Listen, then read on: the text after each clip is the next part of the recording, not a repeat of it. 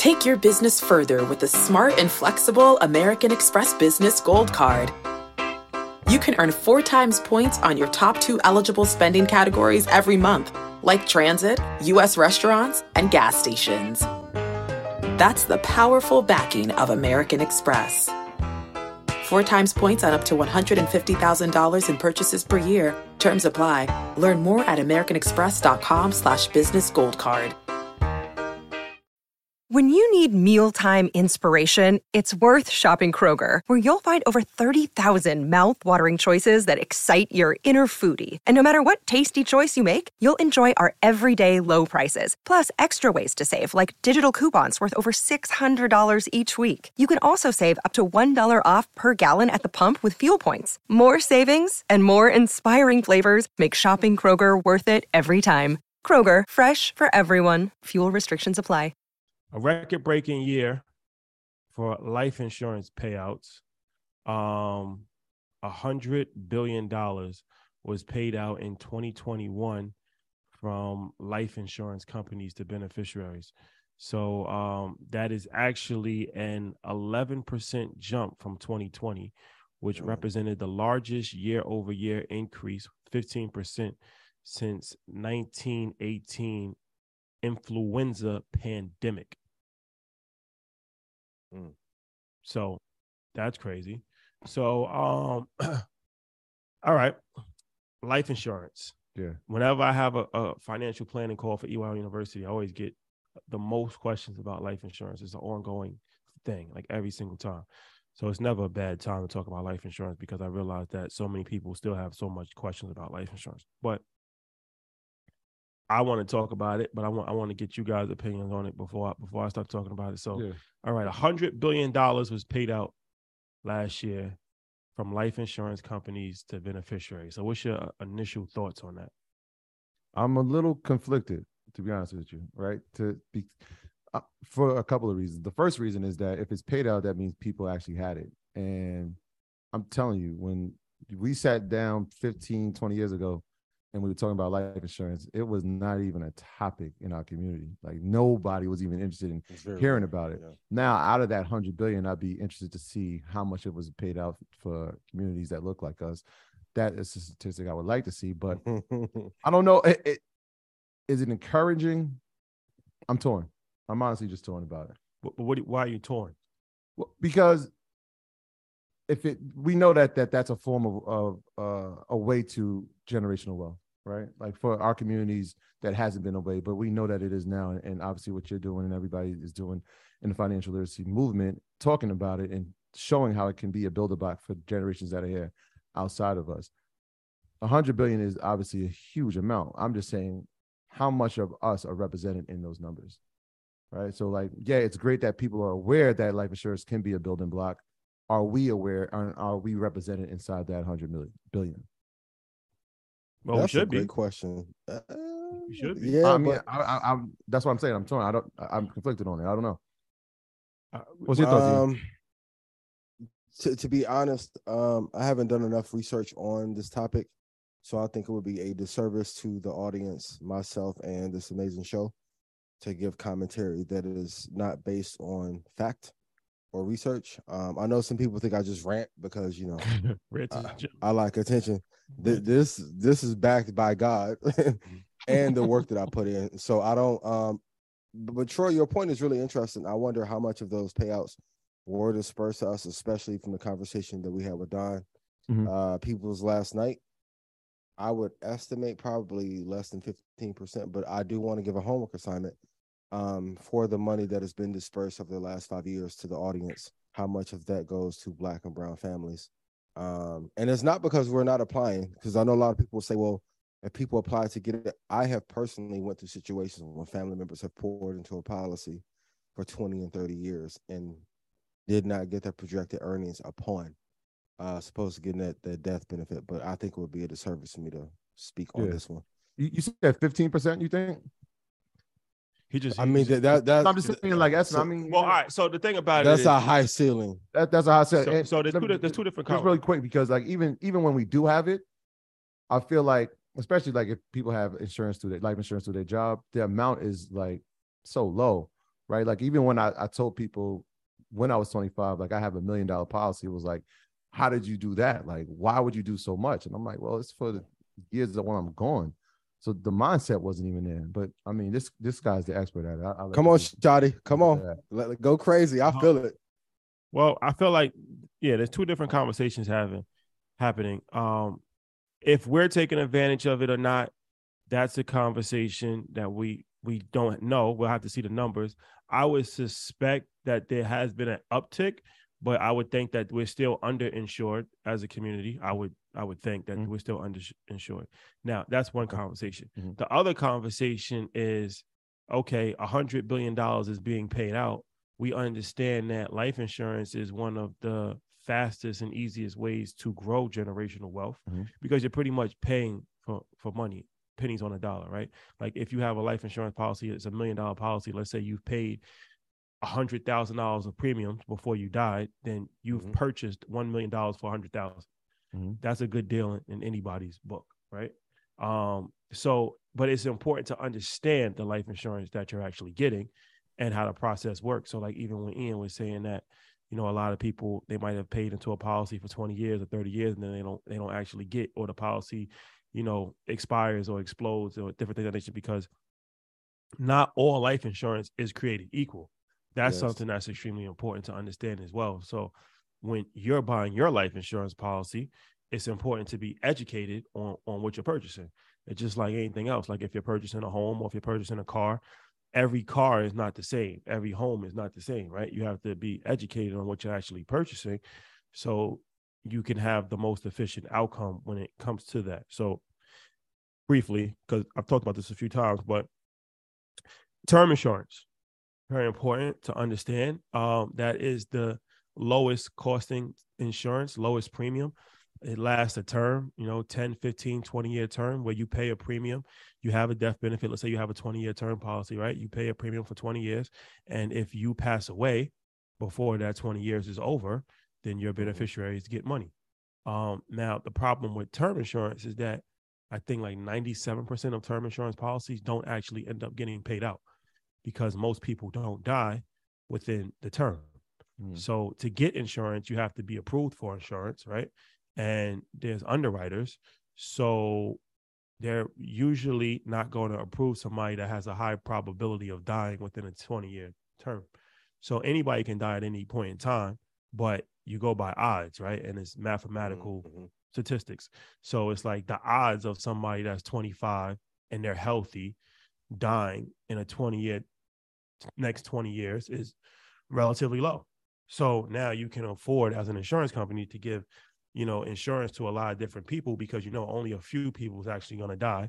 And the few people that do die, the other, 97% of people that don't die, those premiums are going to make up for that. But it's still beneficial because some insurance is better than no insurance. And if you don't have a budget for anything else, then term insurance can be a good option. And then you have whole life insurance, which lasts your whole life. And it also builds cash value. The cash is money that you can actually use while you're alive. Now, a lot of people have criticized whole life because they say that it's too expensive and they don't want to mix investing with permanent insurance. It's your own personal prerogative on that. There's pros and cons for it, but the general idea of it is that it lasts your whole life. But there is a hybrid approach, guaranteed protection, universal life. We've talked about this at EY University a lot, where this is a pretty much like a lifelong term policy. So you're paying premiums, and as long as you pay a premium, you have a death benefit. So that's extremely beneficial because now if you don't want to mix investing with insurance and you just want the clean cut, just whatever I pay for, I'm going to get, if I die, my family gets money, then that's an option. And the premiums are less than whole life insurance, but they're more than term. So you kind of get in the middle ground for that. Now, where people come into problems with their policy a lot of times where they don't fully understand it is universal life policy, index universal life policy, and variable universal life policy. This is life insurance that's tied to the stock market. Now, this is where it kind of becomes a little tricky because there's a lot of variables that go into play. So this is a hybrid type of insurance policy where you're actually mixing insurance with investing. The problem with this is that if you don't fully understand it, and in times like even now when the stock market is down, now that can draw on your cash value and negatively affect your insurance policy. So this is something that you have to be extremely educated on. If you're going to mix the life insurance with investing, you have to know how much money you're putting in. You really want to overfund the policy in that scenario to make up for any down years in the stock market. And you have to be careful when you take money out. So like I said, I can go on for this for a long time, but I just wanted to two quick questions for you. I'm going to cut you off. I want you to finish, but before we go to the next one, I do have two quick questions for you that I think help the audience. You good? Go ahead. If you, let's say a person is making $100,000 a year, what is the multiple that they should have for the death benefit when they pass? So, yeah, good question. And, of course, it goes by like if you have a family or a house, but rule of thumb is that you should always have probably 10 times your income. So if you're making $100,000 a year, you should have at least a minimum of $1 million life insurance policy. You might need more. Like I said, if you have kids, if you have a mortgage, you might even need $2 million or $2.5 million. But at the very least, you need 10 times your income. That's like, rule of thumb. And that might seem like a lot, but it's really not. So if you think about it from a standpoint of, all right, let's take $1 million policy, right? And let's say you're even making $50,000 a year. So we'll do 20 times your income from this area. Let's say you're making $50,000 a year, right? Now you have $1 million policy. So what happens is that when you die, your beneficiaries have an option usually, and this is why it's important to educate your beneficiaries as well. But your beneficiaries usually have an option where they can take a lump sum, or they can take it's kind of like a checkbook, where the insurance company will send them a checkbook and they can just draw off of the insurance policy whenever they need the money. But let's say that they actually just take the lump sum of $1 million. The $1 million is going to be a tax-free million that's going to be to your family 9 times out of 10. So you get $1 million. So now the worst thing that you can do is just give somebody $1 million with no plan, because we know that they're going to blow that $1 million very, very easily, right? So now, and this is what Storm Lee was talking about, if you set the $1 million up, well, you can set it up in a trust, or even if you don't set it up in the trust, you could just give them directions on how to actually invest it. And let's say that they just invest the money in long-term conservative index fund, right? And they're drawing, let's say they draw 5% off of that. Why do I say 5%? Because the Monte Carlo stimulation factor is that if you draw 5% over the course of time, then you'll never run out of money. That's like a retirement formula. So if you take 5% from $1 million, that is $50,000, right? So that's really replacing your income in that scenario. So when you look at it from that standpoint, if you look at, okay, even if you go higher, you'll say even if you take 7% off every single year, every year you're taking 7% off, and that's higher for people that's taking money from their accounts. Now you have $70,000 a year. It doesn't seem like that much money, right? You're just replacing your income pretty much. So it's not like so if you're making $100,000 a year, you're probably walking away with $65,000. So if you have $1 million life insurance policy and you're drawing 7%, 70,000, you're pretty much just replacing your income at that point in time. So this is why it's beneficial to have more than, and you got to realize too, if you're making $100,000 and you have a $100,000 policy, I mean, that's just 1 year. Like you might live for what your family's going to need money for 20 years. Your family's going to need money for 30, 15 years. So it's important to think bigger. So that was kind of a long answer to the question, but I just wanted to rationalize. Take your business further with the smart and flexible American Express Business Gold Card. You can earn 4 times points on your top 2 eligible spending categories every month, like transit, U.S. restaurants, and gas stations. That's the powerful backing of American Express. 4 times points on up to $150,000 in purchases per year. Terms apply. Learn more at americanexpress.com/businessgoldcard. because I know if I just say like you need $1 million worth of insurance, people like, I don't need $1 million. Like I don't even have $1 million. Why would I need $1 million? Well, A, that's not the best way to think about it, because you want to leave more money than you have, but also just from a pure practical standpoint of replacing your income, because that's what life insurance is for. You're going to need a bigger number to replace what you're currently living on. Yeah. Plan for the future, because you're going to be older a lot longer than you're going to be younger. But I'll ask you this, based on your expertise in the field and being in the field for over 13 years, when you see an article like that, seeing 100 billion is paid out, I think they said in the article like 46 million policies were sold in 2021, which was a 6% increase. However, the actual coverage amount has gone down. So like people are getting policies that actually less, which is kind of what I was thinking. Like, yes, are we involved? What type of policies are we getting? Obviously, the whole life in term, all those, but the amounts are going down. I think like 1.5%. So what does that say to you when you look at that? What say that again? Like, reframe the question. So pretty much seeing these statistics, right, and knowing that more people, obviously, are you looking at it as an encouraging sign, or like, all right, you know what, people still don't get it, these numbers should be higher? Well, I don't know if they should be higher, because I mean, $100 billion is a lot of money. Yeah. So, and it's an all-time record. Mm-hmm. So I think that people are, but also we have to understand that people are dying too. I think this is like one of the first years where the projected life expectancy has actually decreased a little bit. So, you know, you got COVID, yep. But outside of COVID, right, you have just unhealthy lifestyle for Americans, period. High blood. And this is something that's extremely important. Everything ties in together. So when we're talking about finance, you have to talk about health, because the two go together, and especially in a life insurance conversation, especially with Black people. So Black people traditionally have had harder times getting life insurance and have had higher rates. One of the reasons for that is because of their medical state. So Black people, on average, have diabetes at a higher rate than the regular population, have high cholesterol at a higher rate than the regular population, have high blood pressure at a higher rate than the regular population, and are overweight more than the regular population.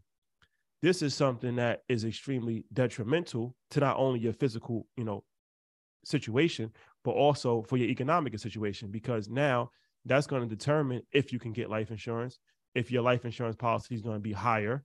So that's part of the conversation as well. And as far as, people dying. So when you're planning your financial plan, you have to have your life in order, and you have to be in shape. You have to, take care of yourself. You have to eat good. These are all things that, go hand in hand. Your physical health and your financial health are usually related. I learned this early on when I was first started working in finance.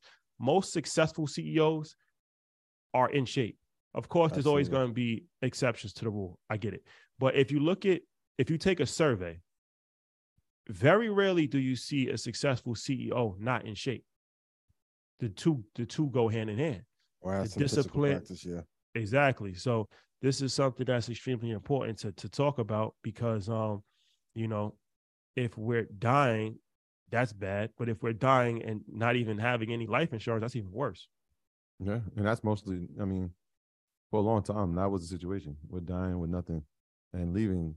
Like you used to say this to, I remember being here on the Saturday calls. It would be like, not only are you leaving nothing, but you're actually leaving debt, because the people who are left behind now have to pay for your funeral, and they didn't have the money to pay for it. So now they have to figure out how to even afford to bury you. So people, that's why I said, man, that line of planning for the future is so vital, especially to our community. And we have to look at it. We have to have the mindset to change how we view the world and how we view life. I remember just even trying to have a conversation about life insurance to like my coworkers, and they'd be like, I'm not thinking about dying. And it's kind of like we have this mindset where it's like, if we get it, we get life insurance. We're like waiting to die. It's like, no, it's not really.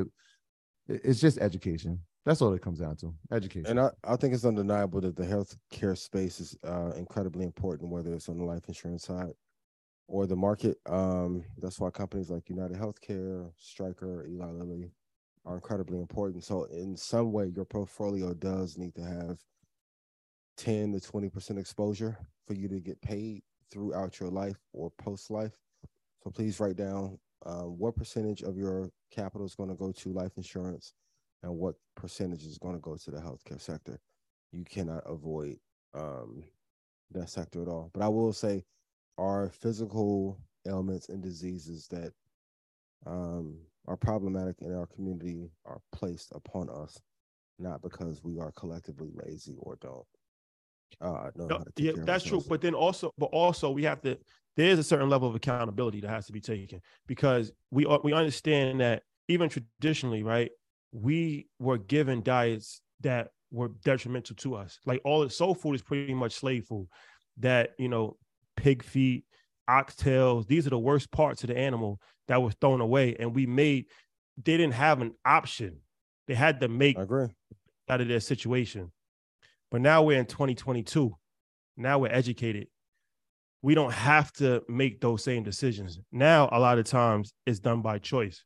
If you're educated and you're still making the same decisions about food that slaves made, then you got to look yourself in the mirror. We know there's liquor stores on every corner, but who made you drink liquor? Like, you know what I'm saying? Like at some point in time, there has to be some level of accountability to say the odds is always going to be stacked against us. Mm-hmm. We Black in America, but also so we have to talk about what our politicians and allowing for. So when I go to Mexico, which I can't wait to go and set up my place, my God is good.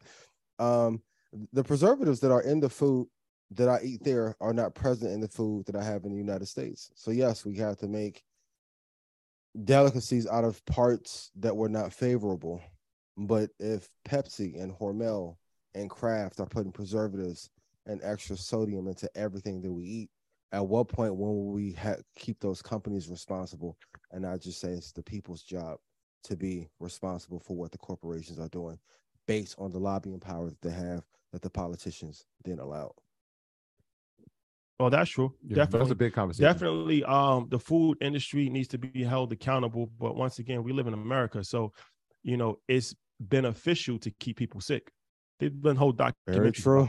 Very true. It's profitable. It's profitable to keep people sick. It's not profitable. I want to keep us on air. Normally, this is my lane. I want to keep us on it. Time out. Yeah. All right. Well, we'll monitor the situation. I think we can do Barclays next year. I don't want to get our wings clipped. Have I ever seen what? Dope Sick is a show. That's a great movie. Yeah, I mean, but one of these things where it's like the pharmaceutical industry, right, where they've made billions of dollars and there's no effort to make people healthy. It's only efforts to put people on medication. Yeah. So it's like, you know, it's like there's a great book called How Not to Die. And the whole point of the book is that, of course, everybody dies, right? But they're saying that 95% of the reasons why people die prematurely are preventable. Like most cancers are preventable, right? And most of it is through your diet. So the guy that wrote it was a doctor, and he was saying that he stopped practicing medicine because they were only teaching the doctors how to treat patients with medication, but they weren't teaching the doctors how to tell the people not to get sick. Yeah. Like, you know what I'm saying? Like, it's like, okay, you're overweight. Here's blood pressure medication. Why don't you tell them how to lose 50 pounds so they're not overweight? Like, that's probably more beneficial than treating them. And now you got to take this medication for the next 30 years. That goes back to the self-accountability part. Like 2 months ago, I went to the doctor. They said I had high blood pressure. I looked at my wife and I said, well, time to change my life like that quick. And it was like, all right, let's cut out sodium. And that was interesting. We just had this like epiphany. We were like, for so long, we've been taught that, you know, like, yo, that food don't have no flavor. Yo, we don't have no flavor. And we looked at other cultures and communities and like, yo, that food is bland. That food is bland. No preservatives. And it was like, it's healthy. Yeah. The reason it is because there's no salt added. There's no sodium added into it. And quickly, like I literally watch my whole body just change and feel different. How much weight did you lose? Damn, Shotty, you gonna put me on? Well, I'm just so like you've in been a matter you of look good. You've been glowing. Yeah, in a matter of like, I say about 6 weeks, I probably lost like 22 pounds. Proud of crazy, you, bro. Crazy. And it was one of those things where it was like we move so much, and so we're out all the time and we eat bad, and when we do eat, it's late and then we're going to sleep. And so we try to get exercise in, and it's like, it's just really inconsistent. But one thing that can be consistent is the discipline to say, all right, I'm not doing that. Right. So like I stopped drinking soda. I stopped eating candy. I'm only having water. I'm only eating like oatmeal for breakfast. And you know what I'm saying? Like these are like, it was just this mindset change. Cause I'm looking at myself like when I saw the blood pressure red, I was just like, nah. And then the doctor came in, he was like, yo, if we continue this for 10 years, you won't be here. That's all I needed to hear. I didn't, that was it. That was it. And so my wife was like, look, this is what we're doing. I'm like, bet, let's do it. So yeah, man, it goes back to that, the education around it and having self-accountability to say like, I'm willing to stop this. Is it worth me being here for my kids? That was it.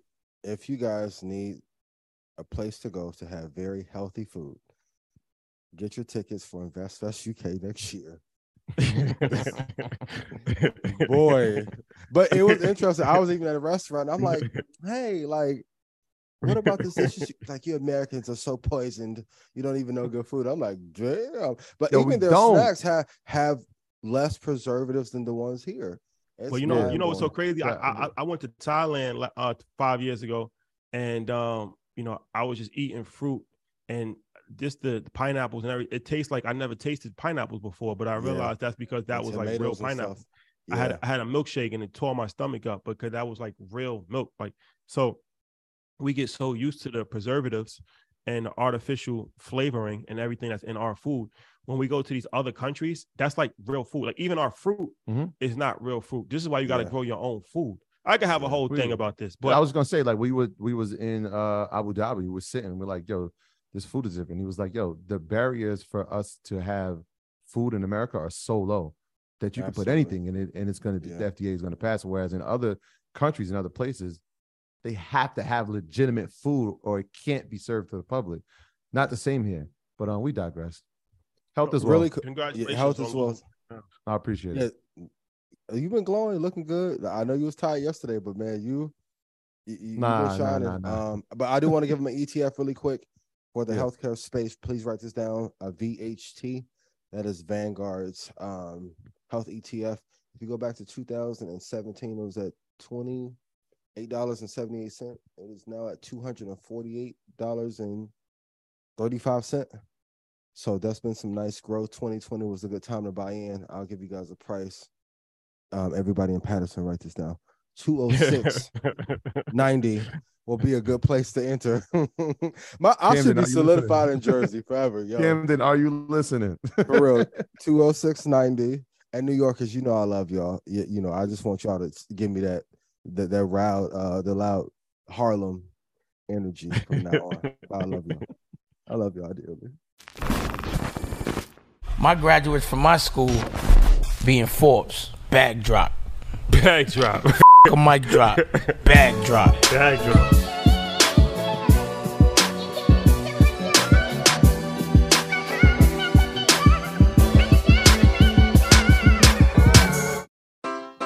Take your business further with the smart and flexible American Express Business Gold Card.